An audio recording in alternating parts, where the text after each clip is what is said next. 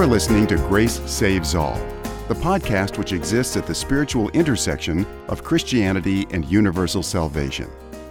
In this podcast, we will be exploring an ancient and modern approach to Christianity which affirms both that grace saves alone and that grace goes to all. And now, here is David Artman, author of Grace Saves All, The Necessity of Christian Universalism. Here again with us on the podcast, this time to share with us his reflections on the Sermon on the Mount, is Dr. David Bentley Hart. Welcome back, Dr. Hart, to the Grace Saves All podcast. Hello. Thanks for having me. Yeah, I guess before we get started on the Sermon on the Mount, I guess a little bit of good news that we have is it looks like we have a full season of baseball ahead of us now. The world is not entirely devoid of grace, so...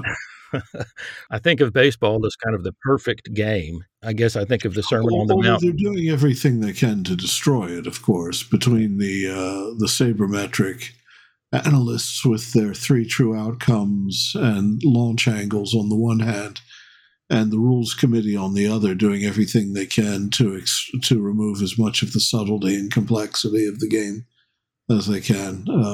But still, it's as near to perfect as a game can be.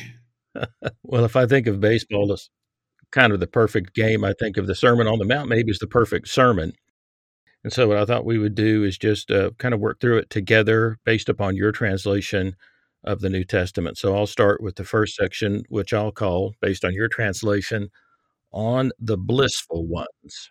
Yeah, well, before you do that, then let me just say, I mean, of course, that is the use of the word blissful is the thing for it. I knew that I would receive the greatest criticism, and I certainly did, but I'm entirely impenitent because I just think blessed is, given its rather flat connotations today, simply doesn't capture the meaning of the word makarios. So I'm sticking with it, on the blissful ones.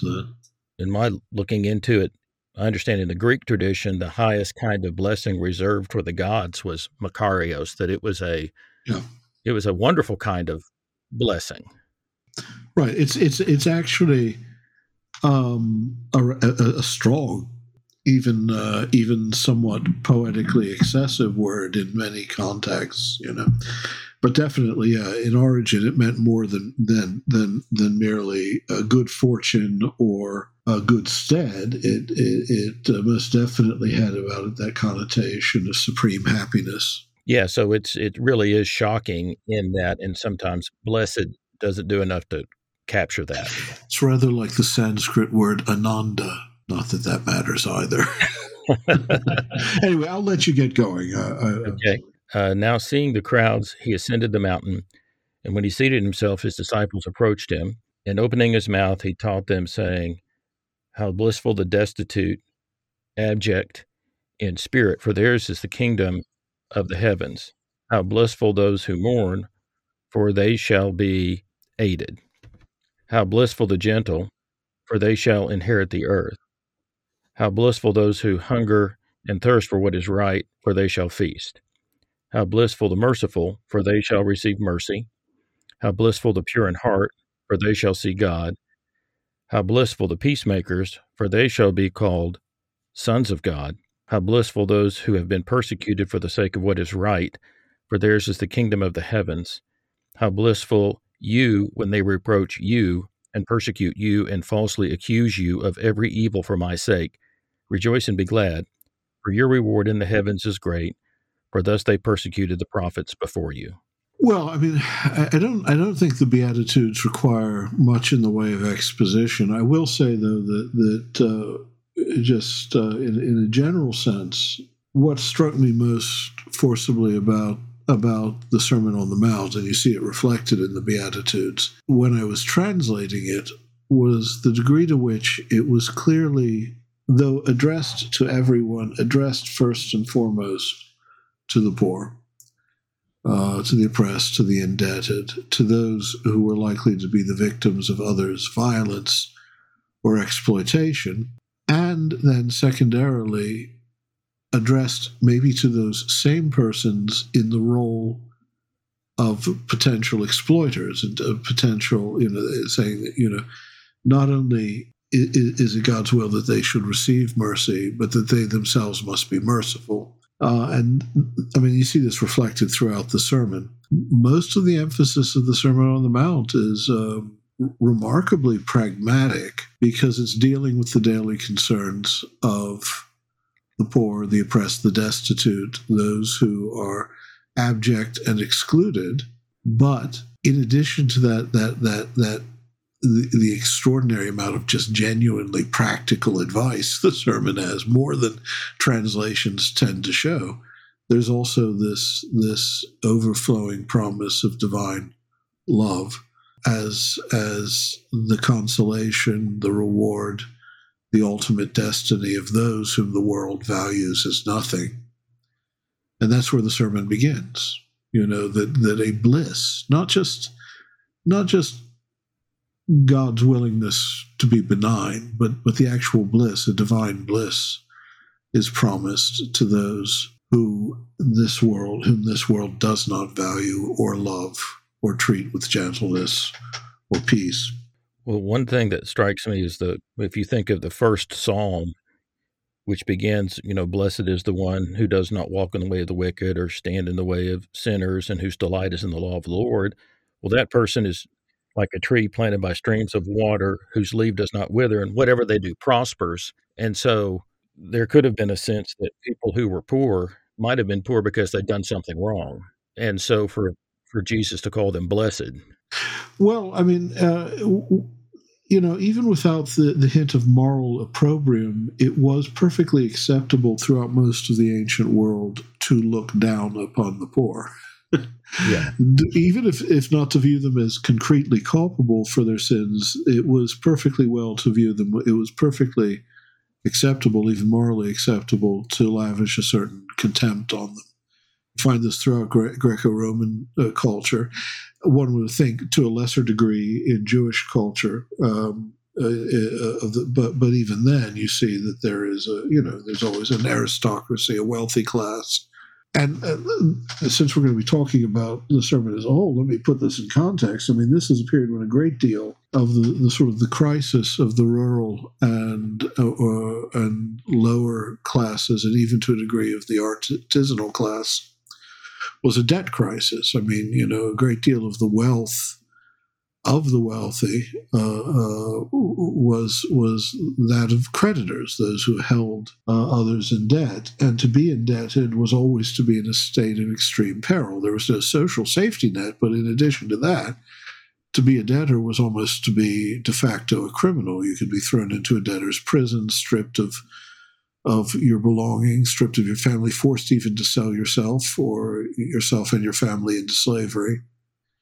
So the persons he's addressing are very far from having a sense of being destined for bliss, right, or being viewed as upright, righteous, dikaios in the eyes of their culture.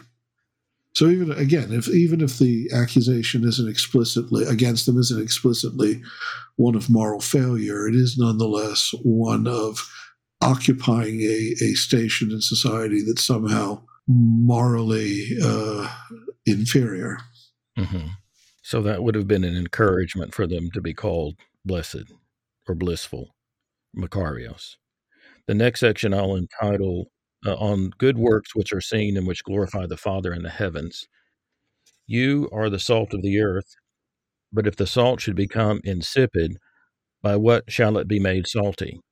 It is no longer of any use except to scatter outside for people to tread upon. You are the light of the world. A city set upon a hill cannot be hidden. Neither do they light a lamp and place it under the dry goods basket, but rather they place it upon a lampstand, and it illumines all those who are in the house. So let your light shine out before humanity, so that they may see your good works and may glorify your Father in the heavens. Yeah, again, I'm at something of a loss, I think, to be able to add to that, but it is, it's something we have to balance against the warnings Jesus issues not to parade one's righteousness before the world, not to act for the sake of the approbation of others, the social approbation. But that does not mean not to practice good works as a declaration of the nature of God and of the nature of the human relationship to God, and therefore good works should still be the visible countenance of your person in the world. So you have a fine line to tread there. Elsewhere in the gospel, don't let one hand know what the other is doing. Don't be like the hypocrites when you fast. But that's not to say, obviously, for him, that the work of righteousness is simply a kind of secret that is practiced in total privacy. Rather, it's a way of life that's luminous with the divine. Yeah, as we go through the sermon, we see different ways of living that are recommended, and it's because of this way of living that people are to just notice. They couldn't help but notice if Jesus' disciples were living this way. Well, let's go on to the next section then, on fulfilling the law and the prophets. Do not think that I came to destroy the law and the prophets. I came not to destroy, but to fulfill. For amen, I tell you, until heaven and earth shall pass away, not a single iota or single serif must vanish from the law until all things come to pass. Whoever breaks one of the least of the commandments and teaches people to do likewise shall be called least in the kingdom of the heavens. But whoever performs and teaches it, this one shall be called great in the kingdom of the heavens. For I tell you that unless your uprightness surpasses that of the scribes and Pharisees, you shall not enter into the kingdom of the heavens. Well, again, this is always, of course, one of the reasons why the Gospel of Matthew is thought to have been addressed to Jewish practitioners in the Greek-speaking world, Jewish Christians in the diaspora, and tries to put an emphasis on that which is least scandalous. Because, of course, the great enigma, the great paradox of Christ's ministry elsewhere in this Gospel and others is that he is proclaiming a faithfulness to the law, even though his actions in the concrete would seem to violate certain prescriptions of the law as understood in a purely legalist fashion. So the assurance that nothing of the law, of the true law, is to be lost, it has a somewhat ironic resonance as you go onward in the gospel, right? Mm-hmm. And one has to understand that is this intentional? Is this on Matthew's part? Matthew's gospel actually is a very carefully constructed thing. Often it's accused of being sort of a capacious grab bag or a gallimiphry or something in which he just threw in everything and then multiplied it. Everything is doubled, mm-hmm. in the gospel, famously so. But actually, I think it's much more obviously the case that there is a theological rationality that goes into that doubling, that there's a point being made. What exactly that point is has been a matter of dispute for some centuries. But I think that the assurances of Christ that he is entirely, or he intends entirely to affirm the law while at the same time visibly, radically in some ways, breaking strict observance is already a kind of reorientation of how he, as a faithful Jew, thinks faithful Jews should understand the law. It's quite in keeping with the Sabbath was made for human beings, not the opposite. Again, though, at this point, we're still, very much in the realm of pronouncements for which, no great commentary is necessary. You just have to make sure that you keep it in context of the story of the ministry of Christ as a whole, because otherwise it just looks like a contradiction. Well, I noticed that he's careful to say the law and the prophets. Right. Well, he's a Jew of the Tanakh, right?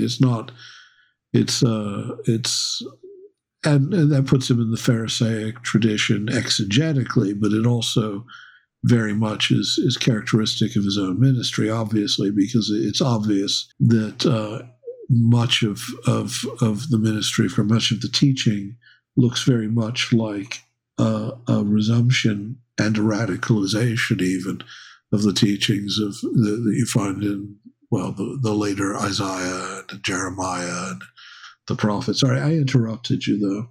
Well, that's kind of where I was going with that you see he's talking about the law and the prophets, so that it does have this kind of forward trajectory with it, that the prophets come along and he is really taking that up and pushing it to its logical conclusion. Yeah, right. Yeah. Well, I mean, I think this is clearly, again, we know very little about the so-called Sadducees, except that we know that there were those of the temple cultus for whom the scripture was the 600 odd ordinances of the law of Moses, and not really much of anything else. And within that tradition, the prophets don't stand out as a special sort of hermeneutical guide to how the law is to be understood. They're part of the tradition of Israel, but at the end of the day, the keeping of the law in its manifest aspects, in its plain and literal sense, which even then, of course, couldn't be done with absolute fidelity. Many of the aspects of the law at its most problematic would not have been possible in the first century Judea.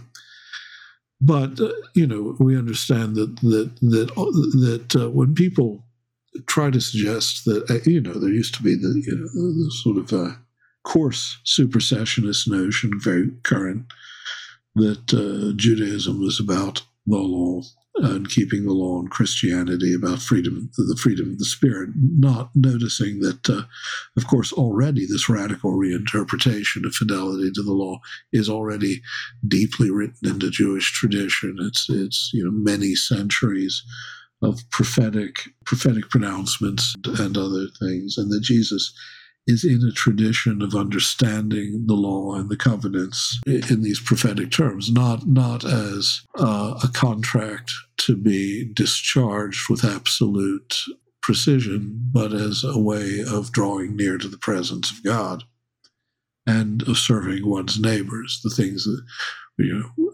sacrifices mean nothing to God when the widow and the orphan are not cared for. Well, this gets us into the next section, really kind of extends the meaning of all of this. I'll call it on the penalty which must be paid down to the last pittance. You have heard that it was said to those of ancient times, you shall not commit murder, and whoever commits murder shall be liable to judgment.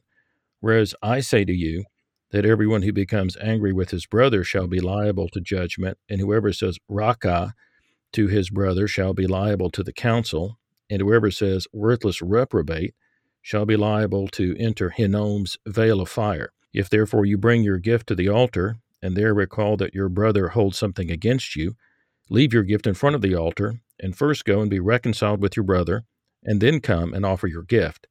Be quick to show good will to the plaintiff against you while you are out in the street with him, lest that plaintiff deliver you to the judge, and the judge to the guard, and you are thrown into prison. Amen, I tell you, you shall most certainly not emerge from there until you repay the very last pittance. Now, this is one of those curious moments in the sermon where you have the universal address to humankind to adopt a certain character, to be at peace with your brother, not to be contentious, not to be cruel, not to vilify or abuse.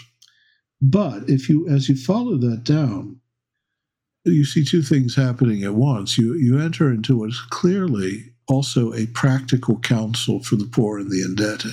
Again, let me put this in context. I mean, it was quite common for a creditor to exploit any kind of default, any failure to pay on a debt in a timely fashion as an excuse for dragging the debtor into court and despoiling him of what little he had. And in order to do this, hand him over to the judge, who would hand him over to the bailiff, who would put him into the debtor's prison. And there's a system, of course, for discharging debts while in prison. So I mean, you can. It's not that you're entirely unable to do business, but you're not a free man, right? Mm-hmm. In the system.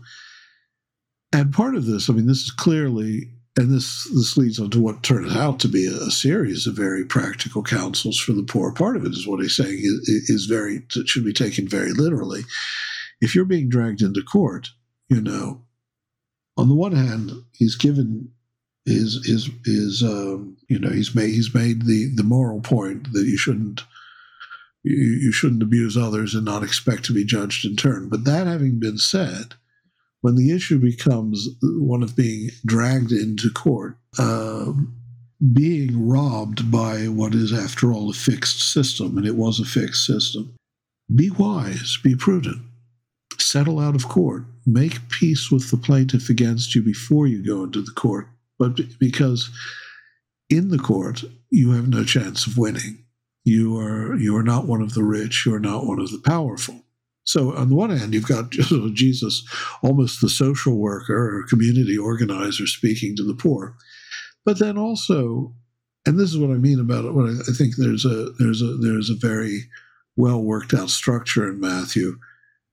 It also has a certain sort of eschatological resonance to it. That if you're not reconciled in time, just as you cannot bring your offering to the altar in perfect purity of heart unless you're reconciled with your brother, if you in fact fail at reconciliation in general, there is a price to pay, and you will have to pay to the very last, pay to the last pittance. And that too is, you probably know from later patristic exegesis, for others like Origen and others, this is an image also that can be read allegorically as regarding purification of the soul in the life to come.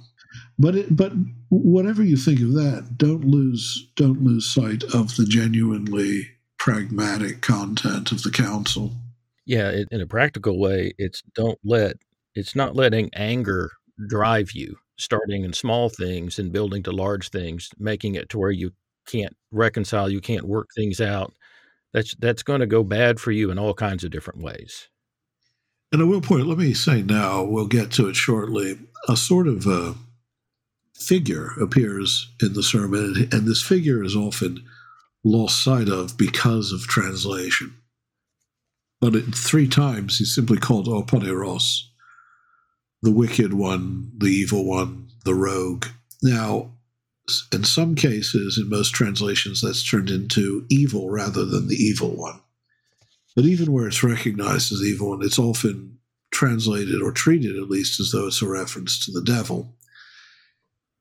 Actually, though, in context, he is talking clearly about a wicked man, basically the sort of creditor who will drag you into court and steal from you using the fixed mechanisms of a corrupt system, and who will abuse you and who will exploit you. But anyway, we'll get to that shortly. So, okay.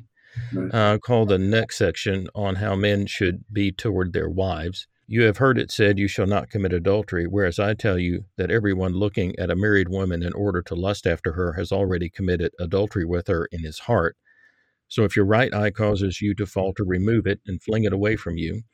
For it is expedient for you that one of your members should perish rather than your whole body should be thrown into the vale of Hinnom. And if your right hand causes you to falter, cut it off and fling it away from you.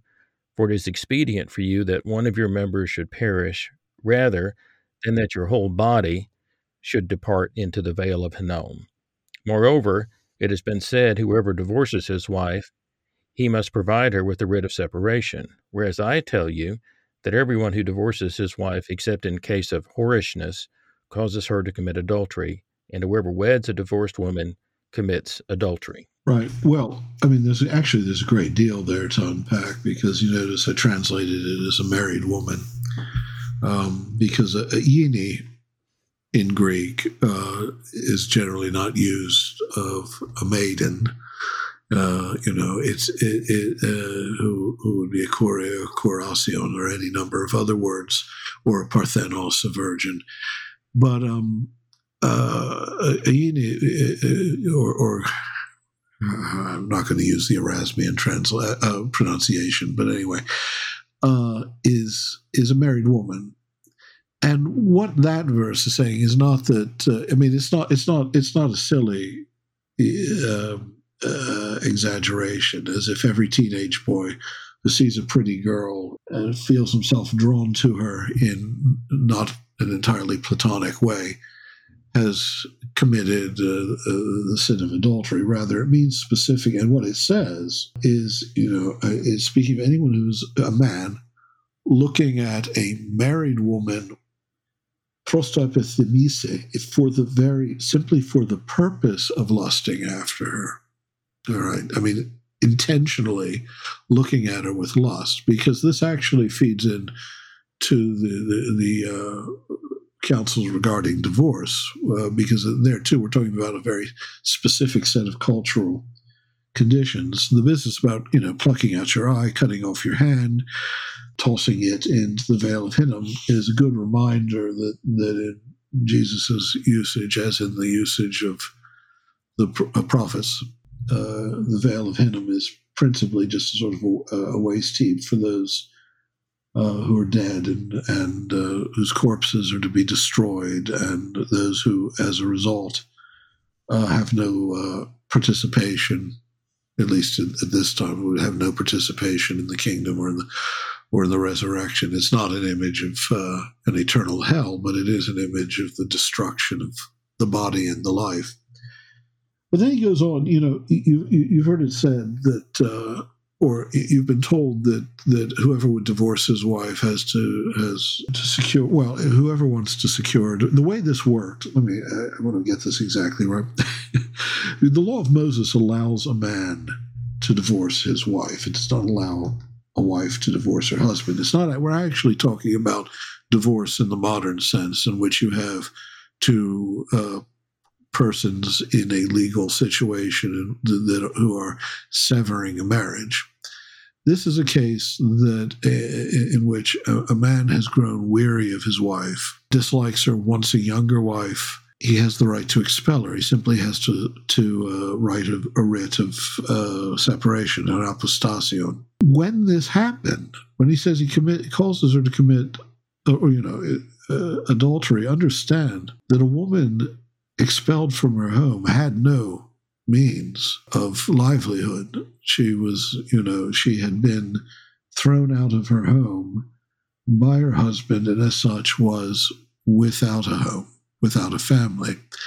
And generally this led to prostitution. So he's actually talking about, he's actually describing the concrete objective reality that a man who expels his wife forces her into a life of adultery.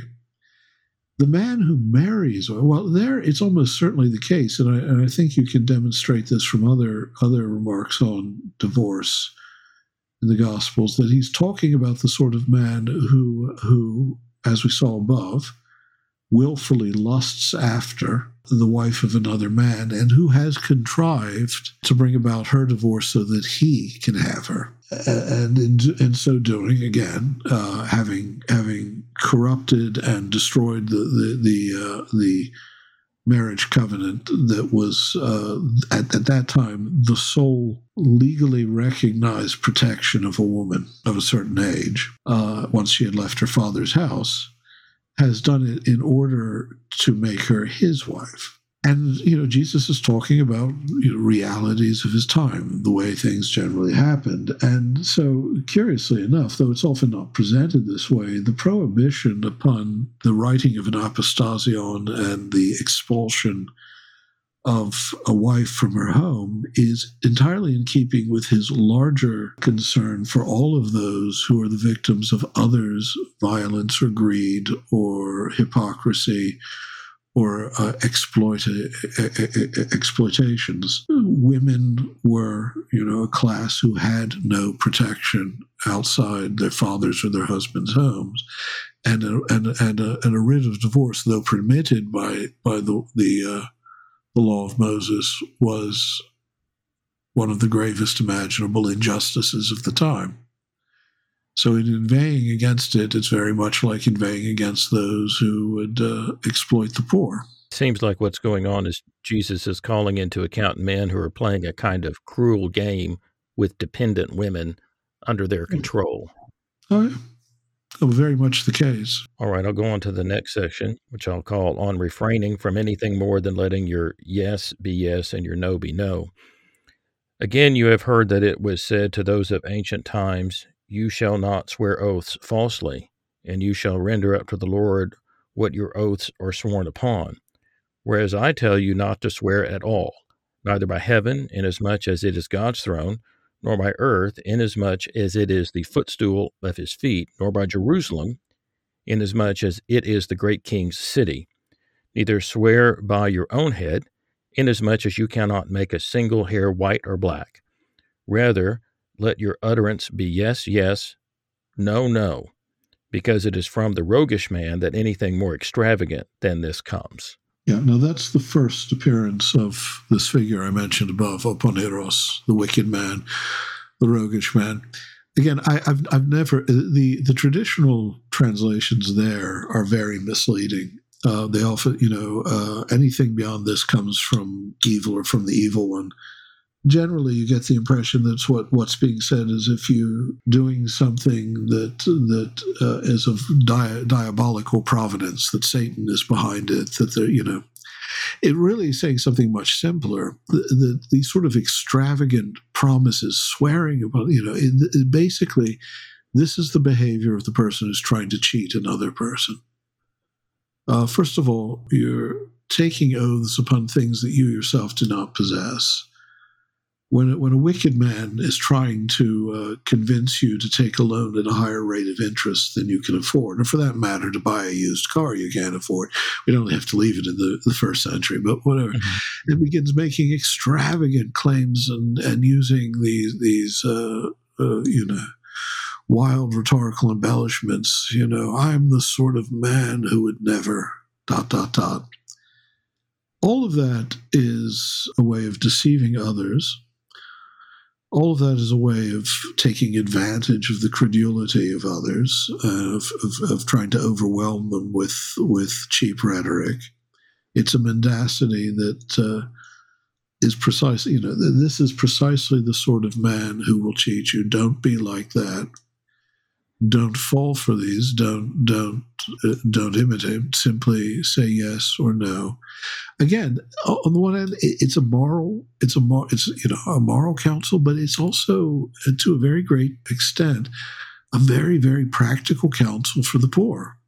I mean, one of the things we see even today, that the poverty of the poor is a source of great revenues for the rich. If they can only convince the poor to indebt themselves beyond the possibility of discharging that debt. We allow it too in our society. We allow all sorts of abuses by credit agencies or even by credit cards as ways of making the inability of the poor to get anywhere near the principal of the loan they're trying to pay off, a means of converting their poverty into greater wealth for the rich. Very much this is the sort of thing that Christ is trying to convince his listeners, not the sort of traps he doesn't want them to fall into. He's talking to poor, uneducated people who can be swayed by con men. So beware people that are doing that kind of swearing. Don't fall for that. Don't participate don't fall into the trap of imitating them. Yeah. Okay, the next section I'll call on not opposing the wicked man by force and turning the other cheek instead. You have heard that it was said, an eye for an eye and a tooth for a tooth, whereas I tell you not to oppose the wicked man by force. Rather, whoever strikes you upon the right cheek, turn to him the other as well. Well, again, I said it's the same thing. This the temptation would be to oppose this Poneros, this wicked man who's trying to take everything from you by force. Now, on the one hand, we can see this again as a moral counsel to being by nature peaceable, but it's also, again, a practical piece of advice. You cannot win this way. you could, trying to oppose such a man by force when he is protected by and served by a legal system that does not have your interests at all at heart, is fruitless. And rather than responding with anger when struck on one cheek, turn the other, which this is a good old Semitic idiom for saying, even when violence isn't an option, dignity always is. You turn the other cheek. He has to strike you with an open hand and confront you face to face. But don't think that you can get out of your terrible predicament by letting him draw you into a confrontation, which is all the more likely to get you tossed into jail. So again, it is at once a moral instruction on remaining peaceful.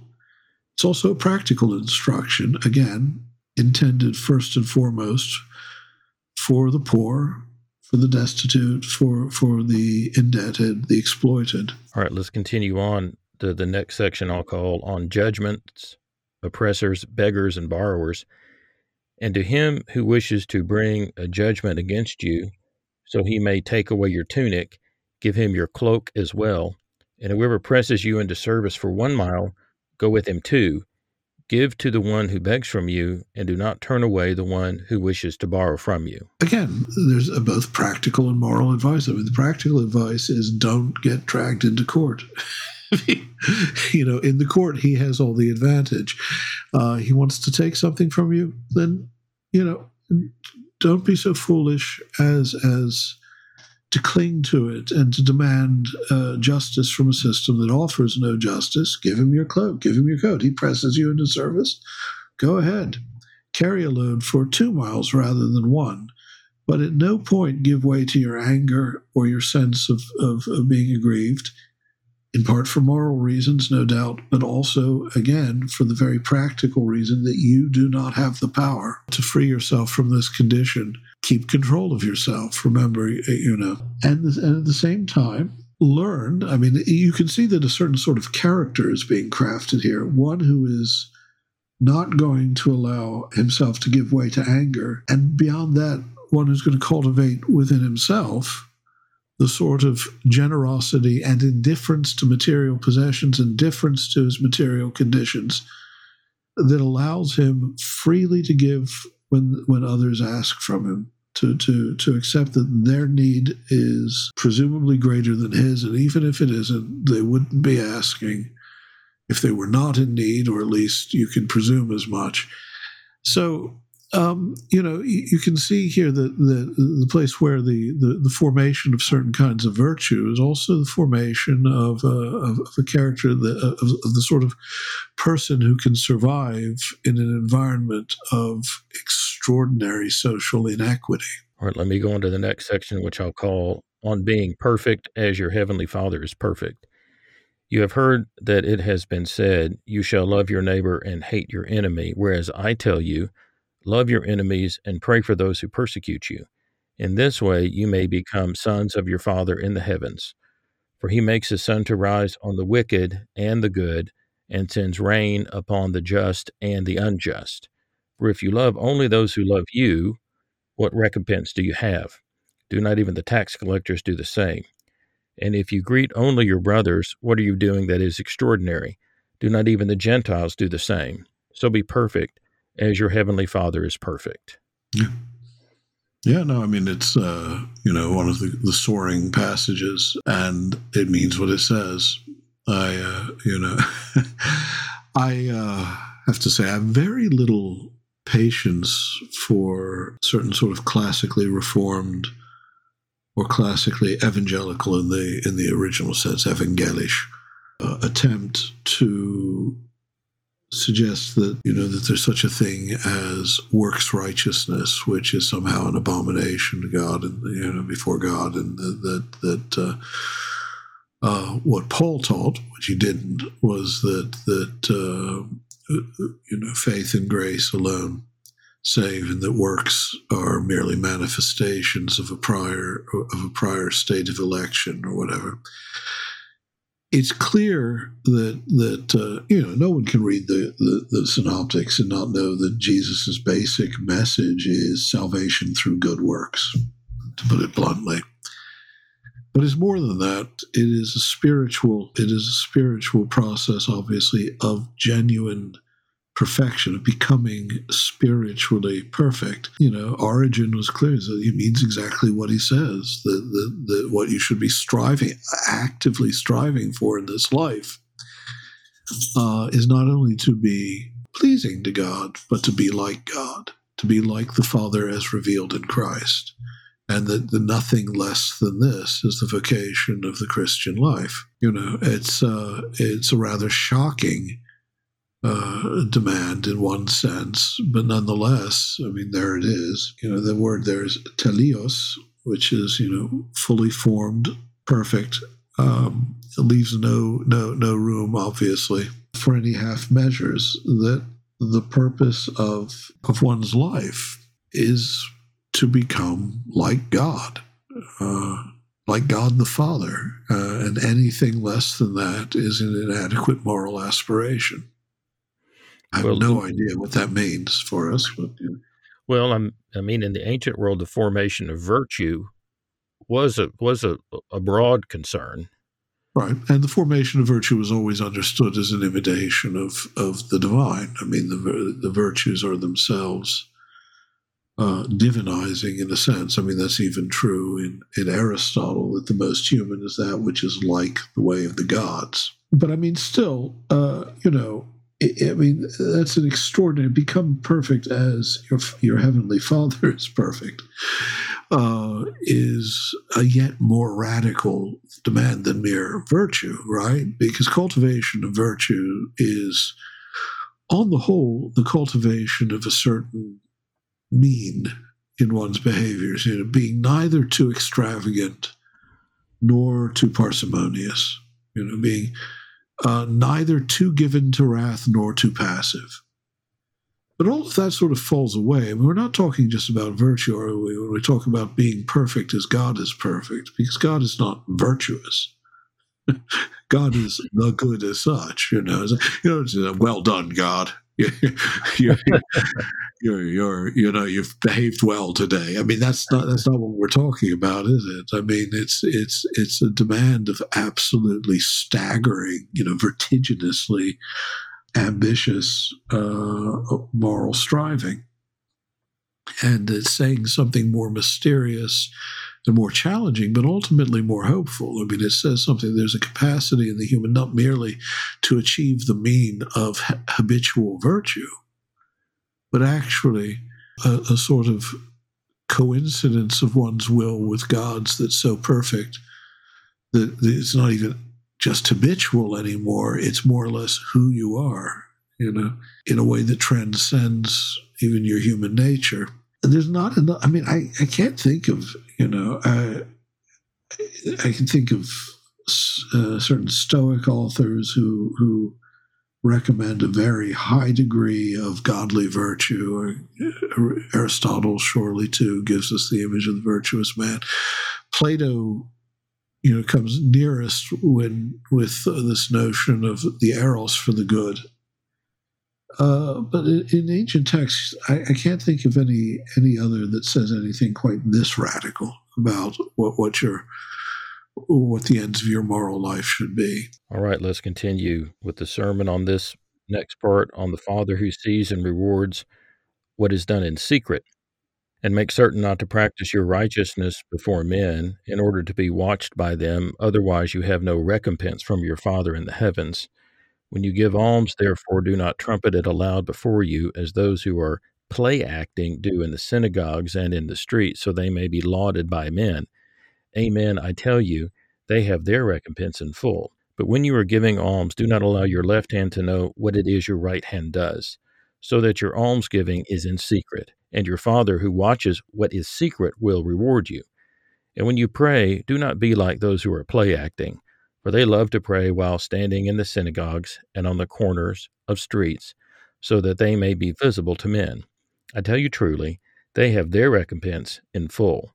But when you pray, enter into your private room, and having closed your door, pray to your Father who is in secret, and your Father who watches what is secret will reward you. Right. Well, I mean, as I said earlier, you're given both sides of this counsel on how to live the life of one who practices good works in a way that just spontaneously, radiantly reveals the character of the godly life and of God himself. On the one hand, doing good works without hindrance, without reluctance.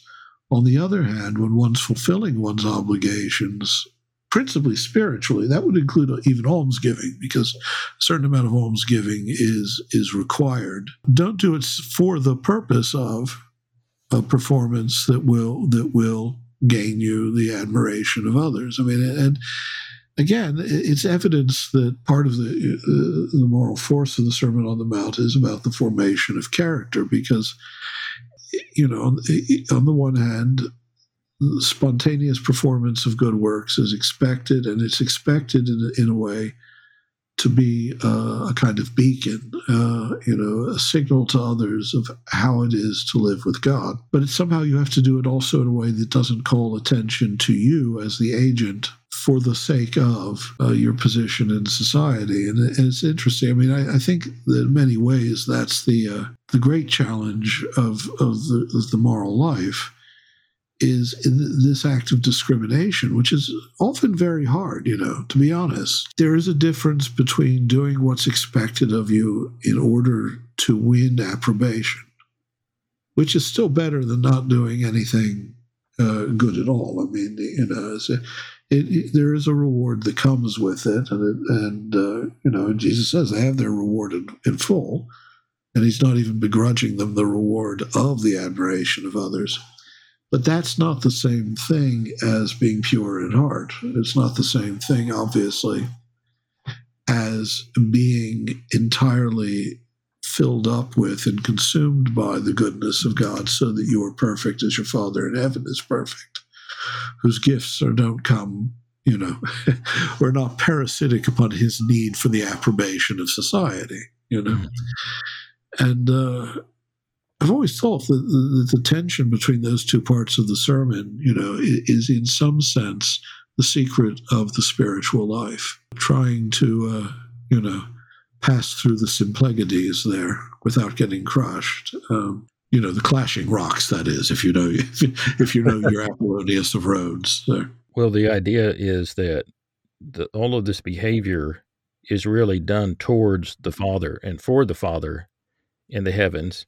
It's done in such a way that unconsciously then other people will notice, but it's not done so that other people will notice, so that they will obviously see that people who are living this way are acting differently. Although even then, he does early on say, you do it so other people will notice, in the sense of noticing how splendid goodness is, what good works accomplish, and how they manifest God's goodness, but not. So in one sense, yes, so other people will notice, but not notice you as such, right? As being the source of that goodness. And it's it's a much finer line to tread that we'd like to make it easy, but it's not. And I don't know if any of us ever, because you have to wonder, even when you perform a good work in private, of course, the degree to which you're seeking your own approbation could be, that could be a temptation. It's not as grave as the other, but it's curious. I mean, there is sort of a suggestion in the sermon that there comes a point in the moral life when you pass beyond any calculation, and the performance of works of love really is like the perfection of God in heaven. It simply is who you are. And it's not a reaction. It's not a pathos. It's pure energia. It's purely the expression of what you have become in being refashioned in Christ, being refashioned in the love of the Father. And as I say, I think that's in some ways the secret of the spiritual life, is that hard and continuous movement from one who acts for the sake of acting for the sake of the goodness of God, and then the one who simply acts in perfect harmony with the goodness of God because one's will has become entirely the same, has taken on the shape of God's will.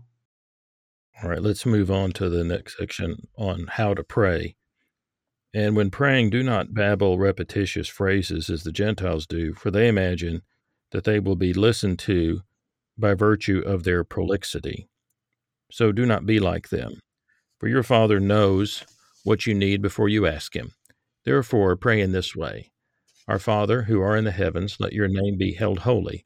Let your kingdom come. Let your will come to pass, as in heaven, so also upon earth. Give us today bread for the day ahead, and excuse us our debts, just as we have excused our debtors. And do not bring us to trial, but rescue us from him who is wicked. For yours is the kingdom, and the power, and the glory unto the ages. Yeah. That last bit, yours is the kingdom, the power, and the glory is in brackets, I assume, right? Because that's the majority of the text, right? I don't have my translation. In fact, I have a second edition coming out next year, so I have all the revisions in my mind. I don't have the original translation. Okay, yeah, that last part was in brackets. Right. Well, I mean, again, on the one hand, it's interesting, isn't it, that you're not trying to coerce God with fine rhetoric. I mean, it's a very sensible. On the one hand, understand that the act of prayer itself is already not a kind of conjuration of divine benefits. But this is a perfect example of what I was talking about at the beginning of our conversation, of how translations have often obscured the very, very mundane, in some ways, very concrete, practical content of the sermon, and how it's directed principally to the poor. Because after you get past the pious wish that God's will be done and his name be held holy and that his kingdom should come and all that, the supplications that follow, when translated accurately especially, are for very simple, concrete things. Tonartoni monton epiousion, those means simeron. Give me enough bread for today. It's not give us today our daily bread. That almost captures it, daily bread, but it really means epiousion, a sufficient quantity to sustain life. I mean, this is the prayer of a poor person. Mm-hmm. I don't know where my next meal is coming from. God, get me through this day. And forgive it, or excuse our debts as we excuse those of our debtors, not forgive us our trespasses or forgive us our sins. I'm sorry, that's just a fake translation. That's not just a bad one. It means precisely what it says. Again, this is a prayer for people who are deeply, deeply indebted. What binds them to their creditors, what binds them to the land, what binds them at times in genuine fetters in prison, are debts, and that's what ophinimata are. And is praying to God, get me out from under this weight of debt that's crushing me, and at the same time demanding reciprocally that you remember this for those who owe you money, and you have to excuse them their debts, because this is this was the if you weren't a slave in this society and weren't a creditor, then you were a debtor. Almost certainly, unless you were one of those very lucky free artisans who could just make a living. But for most people, it was a debt economy. Lead us not into temptation is definitely wrong. Lead us not to trial. And among those trials, would literally be court trials. Don't bring us into the courtroom. That is a form of pierasmos, where, as we've already seen, a rich man can strip you of your possessions, or if he's not satisfied with what he can despoil you of, can have the judge hand you over to the bailiff, who will then put you in prison and deliver us, rescue us from this wicked man, is how I in my second edition, make it even more clear. Okay. Again, that's that oponeros, that man who exploits and robs and abuses you. And all of that is lost in the traditional translation. I don't I don't begrudge generations of Christians their use of a somewhat sanitized version of the Lord's Prayer. Right? That's what they've been given, and it's still a very beautiful prayer. And it's good to forgive people their sins and their trespasses. That's so that you can take that as the larger moral context of excusing debts in general. But what the prayer itself is actually about in the Greek is literally about the remission of debts, which are the things that do the most to keep the poor, and in a condition of perpetual anxiety over what they're going to eat today, whether they'll have food and clothing for the morrow, and so forth. All right, the next section is on forgiveness. For if you forgive men their offenses, your heavenly Father will also forgive you. But if you should not forgive men, neither shall your Father forgive your offenses. Right. That speaks for itself, right? Well, I mean, the thing that helped me with is that I should not ask for something from God that I am not willing to extend to others, which was practically beneficial in my own life because learning how to forgive for me was as important as being forgiven. I needed both of those things. Yeah. No, And so and again, I say there you have the spiritual and the moral context in which the specific counsel to excuse your debtors just as you would have God free you from your creditors is situated. So the practical advice is always then, as throughout the sermon, joined to the larger moral spiritual vision of the character that's being created by imitation of the goodness of your Father in the heavens. the next section is on fasting. And when you fast, do not adopt a sullen countenance, as do those who are play acting, for they disfigure their faces so that it is apparent to men that they are fasting. Amen, I tell you, they have their recompense in full. But when you fast, anoint your head and wash your face, so that you show yourself to be fasting not to men, but rather to your Father who is in secret, and your Father who watches what is secret will reward you. Yeah, well, again, it's as with other the ritual works required of you are done for your own, for your own spiritual purification and your own relation to God and neighbor. They're not done in order to gain you greater esteem in the eyes of society or give a false image of you as a person of great spiritual valor or anything of the sort. It's covering the same ground as before that where the ideal is to be perfected, to become teleos. Not simply to become a theama, a spectacle, or a performance for one's own aggrandizement.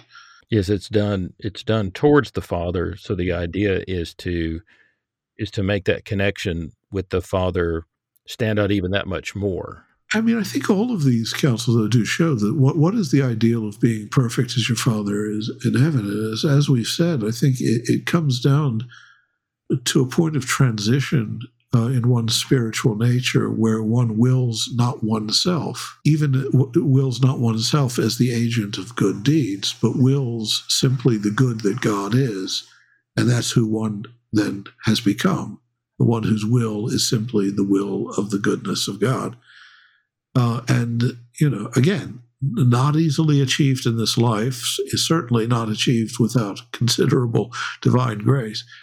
But I think that's I think it's evident in the sermon, again, with these emphases that's what that word teleos, perfect as your Father in the heavens is perfect means, is a point at which you have ceased to will yourself, even in willing the good, but you will only the good for the sake of the good who is God. Well, I think that's important because people can look at the Sermon on the Mount as just a set of impossible commandments that nobody could ever keep. But if you go into it with that already sort of defeatist attitude, you're not even getting the idea of what you're attaining to, or what the whole point of the exercise is. And is it really impossible? We say that, I mean, because it seems impossible to us, but, have there not been, perhaps in history, short of Jesus himself, have there not perhaps been persons of such radiant goodness that they actually have become simply mirrors of God in this life, who simply are able to will the goodness of God in a divine manner, as God wills the good and only the good. I'm not an Augustinian, you see, and I'm certainly not a Calvinist. I don't believe in this absolute disfigurement of the image of God within us. I believe, as Origen says, it means what it says. It literally means strive to become perfect, not in a kind of hopeless and paradoxical way, as if one is always making an asymptotic approach to an infuriatingly unattainable end, but rather that one is genuinely progressing into and becoming God. I think that become perfect as your Father in heaven is perfect is already a sort of theosis verse. It's meant to be taken literally, or at least I agree with Origen that that's the way one should read it. Well, now we continue to the next section on how your heart goes where your treasure is. Do not store up treasures for yourself on earth, where moth and rust destroy, and where thieves penetrate by digging and steal. Yeah, I regret that translation. And the second one is simply where thieves dig their way in. I was being too preciously exact about the Greek. Okay. Rather, store up for yourself treasure in heaven, where neither moth nor rust destroys, and where thieves neither dig in and steal. For where your treasure is, there your heart will also be. Which, of course, is true, right? But isn't it interesting that we don't read, even though that's explicitly written in the Greek as a commandment, not as, he's not saying don't be fixated on your wealth, don't be fixated on your possessions.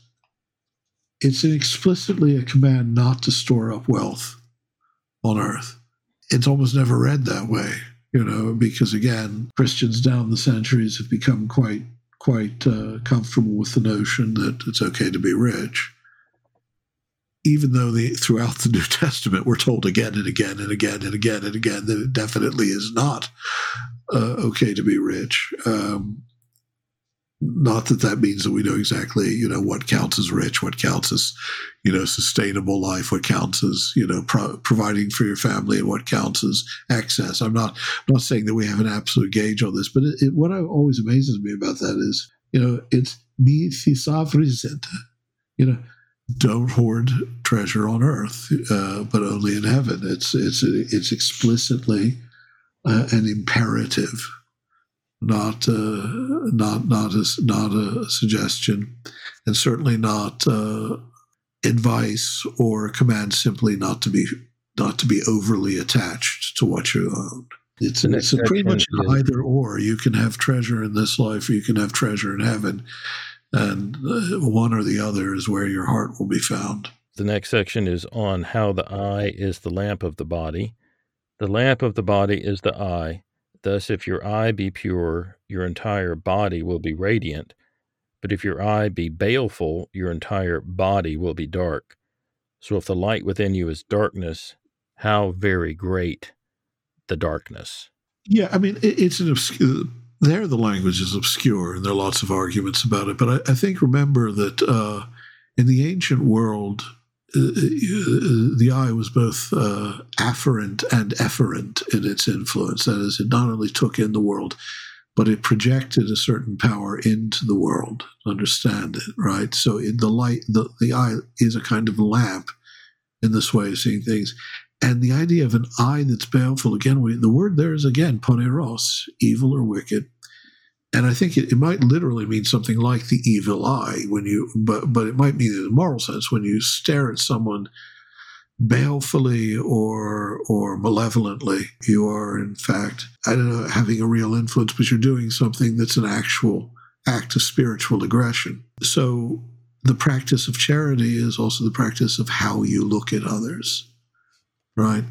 And that has an almost physical or physical-spiritual valency to it that it doesn't for us now, unless we're like, a Greek peasant who lives outside Thessalonica and still actually believes in the evil eye and wears protections against it. But assuming that's not the case, I think that's actually a reference to what was just a generally held theory, that the eye goes out in the world and finds the object, that there's a kind of intentionality and vision in which the eye projects a light that allows it to see. It doesn't simply receive the light from outside.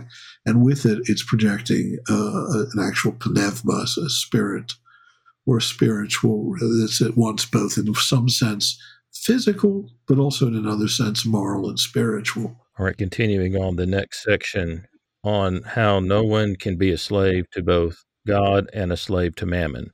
No one can be a slave to two lords, for either he will hate the one and love the other, or he will stand fast by the one and disdain the other. You cannot be a slave both to God and mammon. Therefore I say to you, do not worry regarding your soul, what you will eat, nor regarding your body, what you will wear. Is not your soul more than food, and your body more than garments? See the birds of the sky, that they neither sow nor reap nor gather into granaries, and your heavenly Father feeds them. Are you not more excellent than they? But who among you can by worrying lengthen the span of his life by a single cubit? And why do you worry over clothing? Look closely at the lilies of the field, how they grow. They neither labor nor spin. Yet I tell you that not even Solomon in all of his glory was garbed like one of them. But if God thus clothes the grass of the field, which exists for today and is thrown into an oven tomorrow, will he not much more clothe you, men of little faith? So do not worry, saying, what might we eat, or what might we drink, or what might we wear? For the Gentile people seek after all these things. For your heavenly Father knows that you have need of all of these things. But first seek his kingdom and his justice, and all of these things shall be supplied to you. So do not worry about tomorrow, for tomorrow will worry about itself. Each day has evil enough of its own. In some ways, of course, that's maybe the most seemingly impossible counsel of all. But you can see, though, again, if we just sort of project ourselves back in the time to whom he's speaking, the same people who have to ask God to give them enough bread for the day, the same people who are constantly indebted to others who are looking for any opportunity that might come along to take even more from them than what little they have from them, are constantly going to be in a state of anxiety, a state of torment even, and fear. And so in one sense, this sort of seemingly romantic or flower child-like passage in which we're told to try not to worry and behave like the flowers in the field that are arrayed so beautifully by God and don't have to spin garments for themselves. We should look. There's actually, again, a kind of practical advice in that shouldn't be overlooked or whose importance should be ignored. The poor suffer constant fear, and he's telling them that they're enfolded in the love and providence of God, and that they have to release themselves from that fear in the trust of God, and that this is a thing in which they can trust. On the other hand, of course, also it reemphasizes that those who seek, it's not just the poor who suffer this anxiety. There's a kind of cruel and destructive passion also on the part of those who are constantly seeking wealth, seeking material goods and material ends that's spiritually destructive as well. Again, don't be destroyed by your creditors and don't imitate them. Don't be destroyed by being like them. Throughout the sermon, I say this figure of Oponeros, the evil one, is this looming, ubiquitous almost presence, but it's not the devil, or if it's the devil only in a secondary sense. The figure of Oponeros, the oppressor, the one that you don't want to allow to provoke you to anger, to cause you anxiety and grief, to steal from you, but also the one whom you must not imitate is that good, solid, prosperous citizen and creditor and businessman whose wealth is based on your poverty. I notice that he says to seek, not just to seek God's kingdom, but to seek God's kingdom and God's justice. And that brings up that dikaiosune idea. Could you say something about that?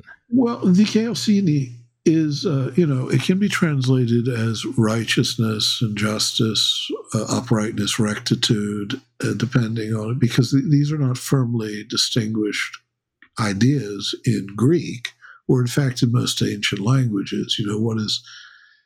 But I think that, so the just man, the righteous man, it's hard to know what translation to use there. But again, I prefer justice here because God is depicted throughout as, just, the one who cares for the poor, who cares for the ill, who cares for the indebted.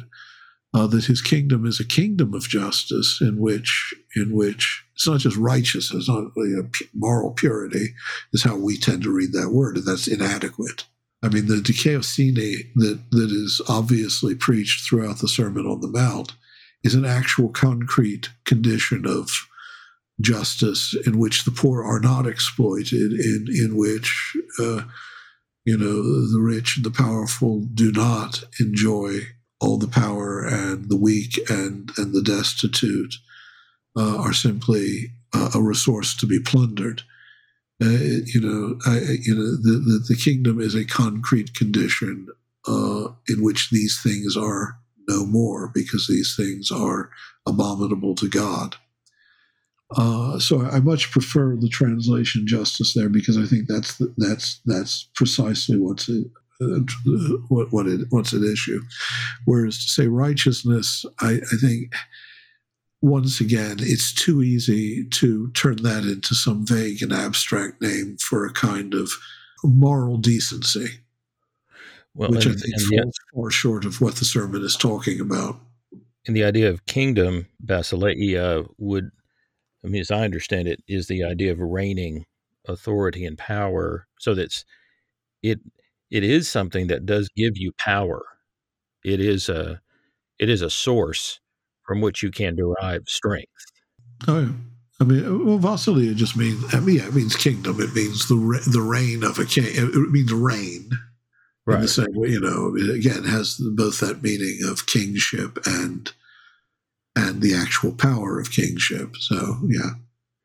Well, that's, so if you're in a kingdom and you're representing the king, then you are representing the power and the authority. You're acting with that power and authority. I just think that gives a way of people of feeling that they're acting with some power and authority in this, in this world, in the kingdom of God, but it's giving them the ability to move in good and positive directions. Well, it's also clearly a power bred out of a certain freedom from the anxieties, the cares, and the vices that are bred in the world of power. And that is, unfortunately, the state of affairs that Jesus is addressing. The next section is on how we will be judged in the same way we judge others. Judge not, that you may not be judged, for by whatever verdict you pass judgment, you shall be judged. And whatever measure you measure, it shall be meted out to you. And why do you look at the straw in your brother's eye, yet do not perceive the beam in your own eye? How is it that you will say to your brother, let me take that straw out of your eye, and look, the beam is in your eye? Charlatan, first pluck the beam out of your eye, and then you will see clearly how to pluck the straw out of your brother's eye. Do not give what is holy to the dogs, neither cast your pearls before swine, lest they trample them with their feet and turning shatter you. Well, yeah, I mean, there's good reason why I prefer to translate dikaiosune as justice rather than just righteousness, because quite often in the way we use the word now, a righteous person would be calling attention to the straw in his brother's eye. Again, as with the rest of the sermon, we're talking about the perfection of a character, the creation of character in the image of God, right? That which is curious because, of course, we're told also that God will judge us, but that is the judgment of perfect goodness, of the Father, and the perfection that would do the will of the Father and imitate the goodness of the Father spontaneously is not a reactive one, right? Again, it's not a discrimination between myself and another. It's not setting myself in contrast to another by practicing my good deeds before them and, attaining to a certain eminence in their opinion of me. It's precisely that which does not separate me from others. It's the goodness that just spontaneously gives to all who need. I have noticed that whenever I have cast my pearls of wisdom before others by showing them my perception of how they could improve themselves, that has often not gone well. Well, it's not just the case that people don't appreciate it. It's that let's be honest, for the most part, we don't know what the hell we're talking about. I mean, you simply, and in perfectly goodwill. I mean, we've all had these experiences of thinking we know what another needs. I mean, judgment needn't be a judgment that another is reprobate or beyond redemption. I mean, the judgment just might be that I think what you need is this or that, or this is you need to go back and get your graduate degree. I mean, it can be something as simple as that. There's nothing wrong with giving advice, but it's when we think we've understood and been able to see for another what it is another requires. We are we do put ourselves in a very perilous position because, as you say, I've had those experiences myself. Things have gone terribly awry in one or two cases. The point once of losing a friendship, probably because I deserved to lose the friendship, but with the best will in the world, So, but anyway, we're getting off on I take your point. Let me put it that way. Okay, the next section I'll call on the Father in heaven who gives good things to those who ask him. Ask and it shall be given to you. Seek and you shall find. Knock and it shall be opened to you. For everyone who asks receives, and everyone who seeks finds. And to everyone who knocks it shall be opened. Or is it not the case that no man among you, if his son should ask for a loaf of bread, would give him a stone? Or if he should also ask for a fish, would give him a serpent? If you, therefore, who are wicked, know how to give good gifts to your children, how much more will your Father in the heavens give good things to those who ask him? Therefore, all such things as you wish men might do to you, so do to them as well. For this is the law and the prophets. It's not necessarily our experience of life that everything we ask for is provided in a way we understand, but, nonetheless, the challenge of the sermon there is that it is provided. What interests me about that passage, though, is that it's a straightforward command to his disciples and to his followers to draw an analogy between how God is toward them from how they as fathers, or presumably as mothers, are toward their children. This is not a small thing. It actually is not normal for the time and place for Jesus to insist on calling God Abba. That's calling God Father or Papa or whatever you want to. It's not deeply written into the Jewish tradition of the time. It's not abhorrent to that. It's not repugnant to that tradition. But it is, arguably a little odd. And yet we're told here, and in a way that I've actually seen some theologians reject, honestly, a debate I had with a Thomist about universal salvation. The analogy is the difference between God and the fatherhood of God and the fatherhood of human beings is infinitely greater than whatever likeness there might be among them. So you can't draw any conclusions from it about whether God would condemn someone to eternal torment. Well, at which point, of course, the entire exercise, the entire analogy becomes meaningless, right? It means what it says, apparently, is if you want to understand God's love for you, or God's attitude towards you, then, or how God would have it be between him and you, you need only think of what it is to be the father of a child from your own experience, or the mother of a child. And that analogy is sound. Take it seriously. It should govern your understanding of who God is. Well, I think that's very important. I also notice that Jesus has that phrase then about the fulfillment of the law and the prophets again in the Golden Rule, which we talked about earlier. It's interesting how Jesus connects the law and the prophets together. Indeed. The next one is on the narrow passage leading to life and the broad path leading to destruction. Enter through the narrow gate. The path leading away to destruction is broad and open, and there are many who enter by it. For narrow is the gate, and close cramped the path leading away to life, and those who find it are few. Yeah, just as I said, this path of spiritual perfection, being perfect as your Father is in heaven, is a difficult path and requires real application.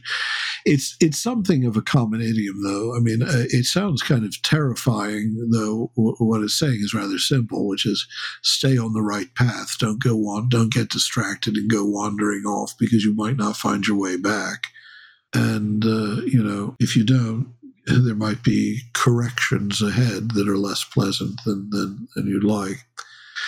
But the language, as a fairly common idiom at the time, isn't quite as threatening as it sounds, so much as it's a very sober warning that the path of perfection is a very specific, difficult, and precise form of life.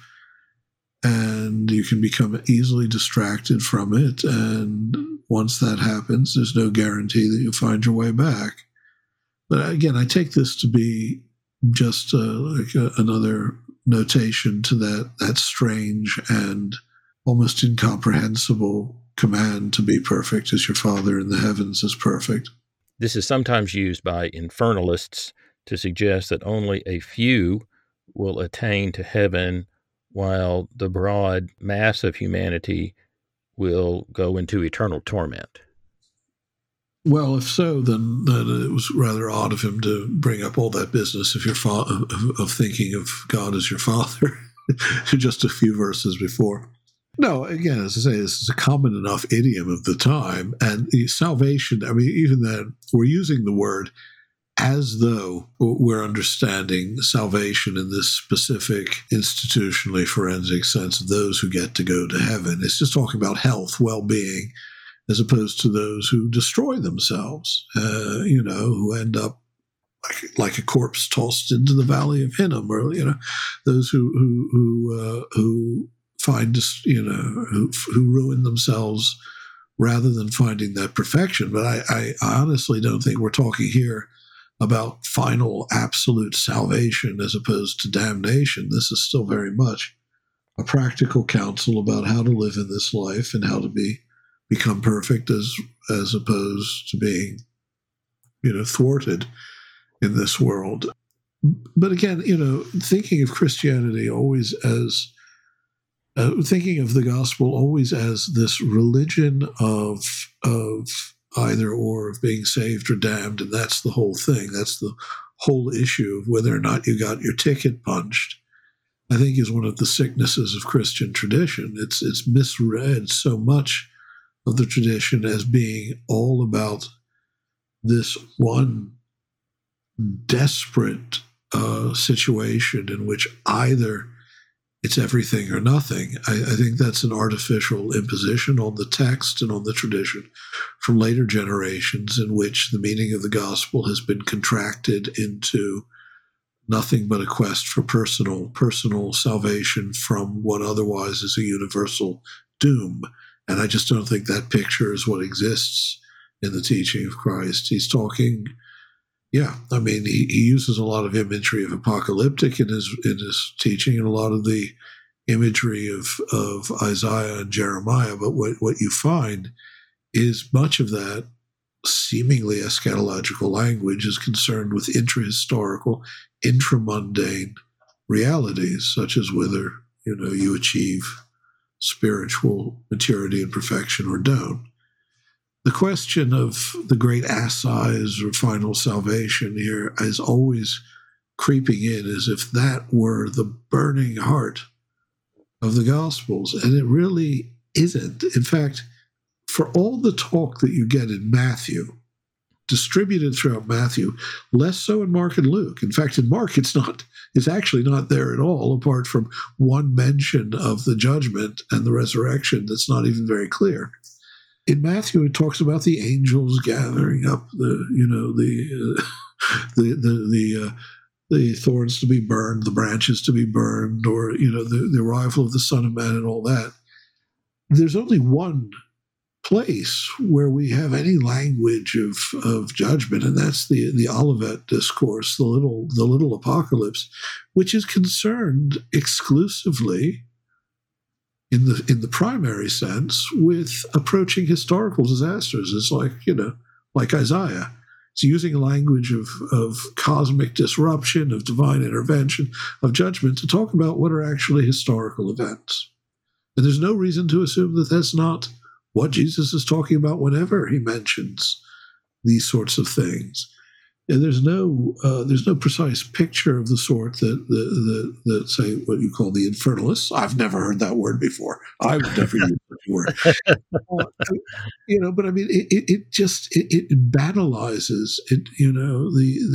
What's being said here, which is something that is a perennial spiritual wisdom, that it's hard to achieve spiritual perfection, and that the failure to strive to do so that can lead you to, a life that's thwarted and ruined. But it says nothing about the ultimate mercy or wrath of God. This is just a confusion of categories. Well, to me, this gets at the question of why I would want to be a Christian if all will eventually be saved. Well, one very practical answer is that I want to follow Jesus and stay on the life-giving path, and I want to avoid destruction. I mean, being destroyed doesn't mean God lacks the power to rebuild you from scratch, but presumably one's hoping for a happy and makarios, blissful growth into the presence of God. Yeah, I want the fullness of life, please, not the destruction to which sin leads.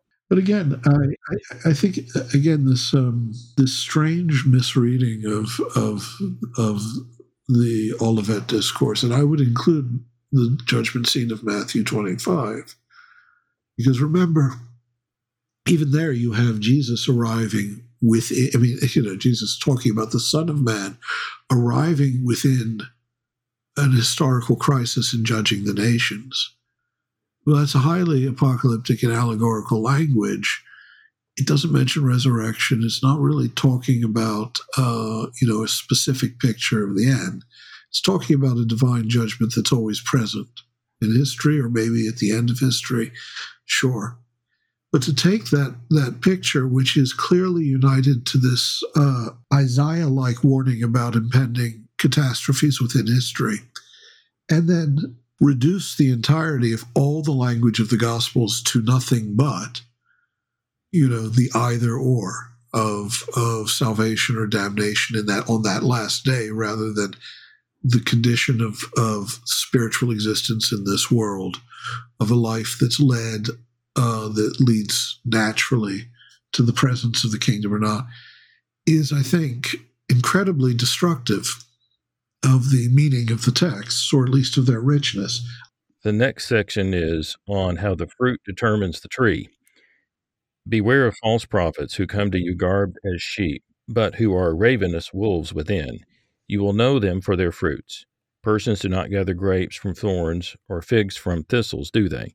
So every good tree produces good fruits, but the diseased tree produces bad fruits. A good tree cannot bear bad fruits, nor can a diseased tree bear good fruits. Every tree not producing good fruit is felled and cast into fire. From their fruits, therefore, you will know them. Not everyone saying, Lord, Lord, to me will enter into the kingdom of the heavens, but rather the one doing the will of my Father who is in the heavens. Many will say to me on that day, Lord, Lord, did we not prophesy in your name, and exorcise demons in your name, and perform many acts of power in your name? And then I will declare to them that I never knew you. Go away from me, you workers of lawlessness. Well, again, I mean, it's been made abundantly clear by this point in the sermon, and again, it will be made just as clear later in the gospel, obviously, that the things that matter are justice and mercy, and without those, one is not a citizen of the kingdom. One hasn't entered, God's justice, God's love. So the ability to cast out demons, for instance, or perform miracles in itself is proof of nothing if it's detached from or if it's devoid of that which is most needful. It's a curious thing. I mean, it's impossible to say. In fact, it's made impossible to say by the complexity of the imagery used in the Gospels what it is to say that the kingdom of God is present or absent, has arrived or will arrive. So again, trying to assign a precise narrative to what's going on here is perilous. All you know is that the conditions of that kingdom are the ones that he's fairly clearly enunciated. You have to forgive your brother, or sister. You mustn't be like the wicked one, the wicked man. You have to strive to be perfect in the way your Father is perfect, and the way your Father is perfect is that he gives without surcease, without reluctance, and not, indefinitely performs the good for no other purpose than the good itself. Well, I guess when I was growing up, I didn't have much background in church, but the times that I went, I was very terrified by these infernalist kinds of preachers. And over the years, I learned not to be afraid of that because I could see the kind of fruit that it was producing. That, in other words, I needed to look spiritually for places that were producing mercy and generosity and forgiveness and humility. And so that I say that just helped me distinguish where I should be looking. The thing is, all the language of judgment, which is good, to know that we're morally accountable and that we do pay. And to be honest, in our heart of hearts, we wouldn't want not to pay. All of that becomes corrupted when you have superimposed on the text something that's not there, which is the discourse of eternal torment. Within the confines of history, it's clear there's some kind of reckoning in this life. That there's something that's worthy of the kingdom, something that, and this again is a metaphor, is like a corpse to be thrown out into the valley of Hinnom, or like a dried branch to be burned away, or like chaff to be burned away, or like some debt to be discharged in a debtor's prison. Something to be destroyed, something that doesn't enter in and that prevents you from entering in wherever and however the kingdom is manifest, whether it's in the present, whether the kingdom is within you, as it says in Luke, whether the kingdom is a real intrahistorical or intraterrestrial condition of social justice that somehow obtains in a world that God reorders, whatever it is, right?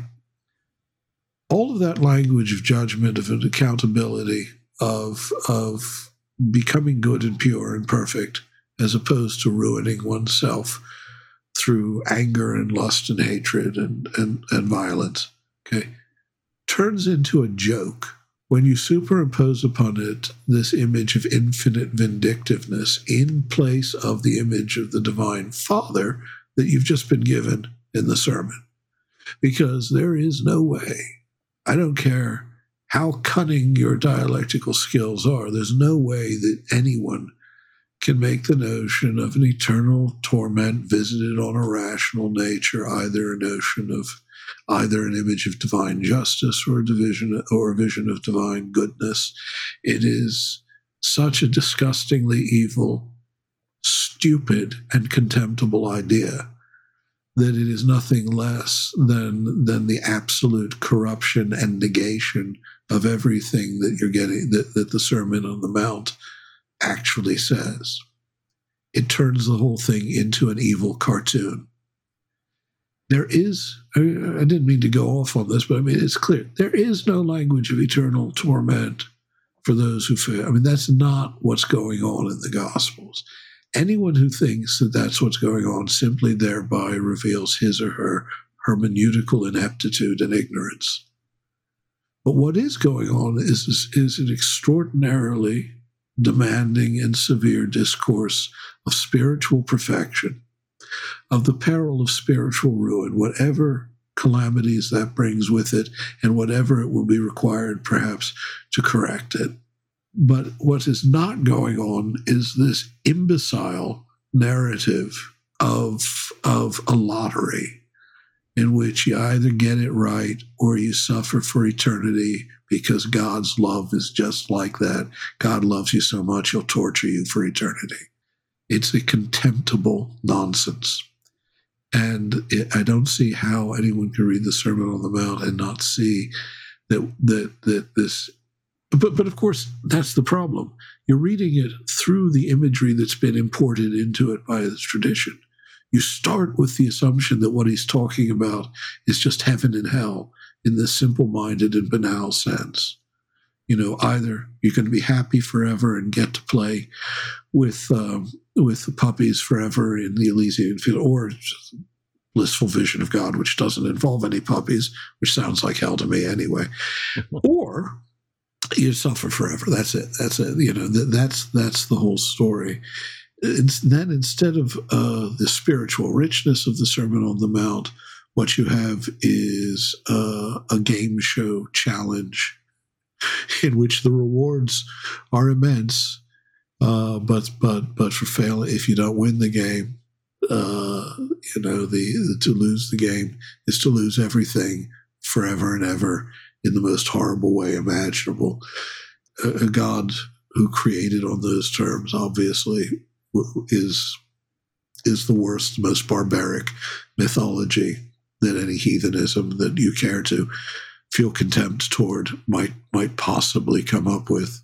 Well, let's move on into we're getting to the summation of the sermon. Did I sound like I was a little bit committed to one view or another on that matter? I mean, I don't want you to be repetitious, but it is true. I mean, that's the thing is if you think about it, if you subtract that prior concept that either or of heaven or hell in those terms, and then read the sermon through as if you never had that as your initial expectation, then you see the beauty, the richness, and the mystery of the thing. But the moment you superimpose this childish, nasty mythology on it, all you see are a number of challenges and hurdles to be cleared, and it becomes a cruel game. Well, let's go to this last section here. I'll call it On the Security of Those Who Hear These Words and Enact Them. Everyone, therefore, who hears these sayings of mine and enacts them shall be likened to a prudent man who built his house upon rock.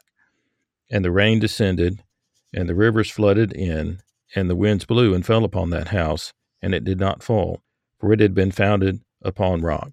And everyone who hears these sayings of mine and does not enact them shall be likened to a foolish man who built his house upon sand. And the rain descended, and the rivers flooded in, and the winds blew and beat upon that house, and it fell, and its fall was a great one. I mean, I think that makes the point, right? That what the sermon is about is the perfection of spiritual life, about a life that doesn't come to nothing and doesn't come to ruin. It's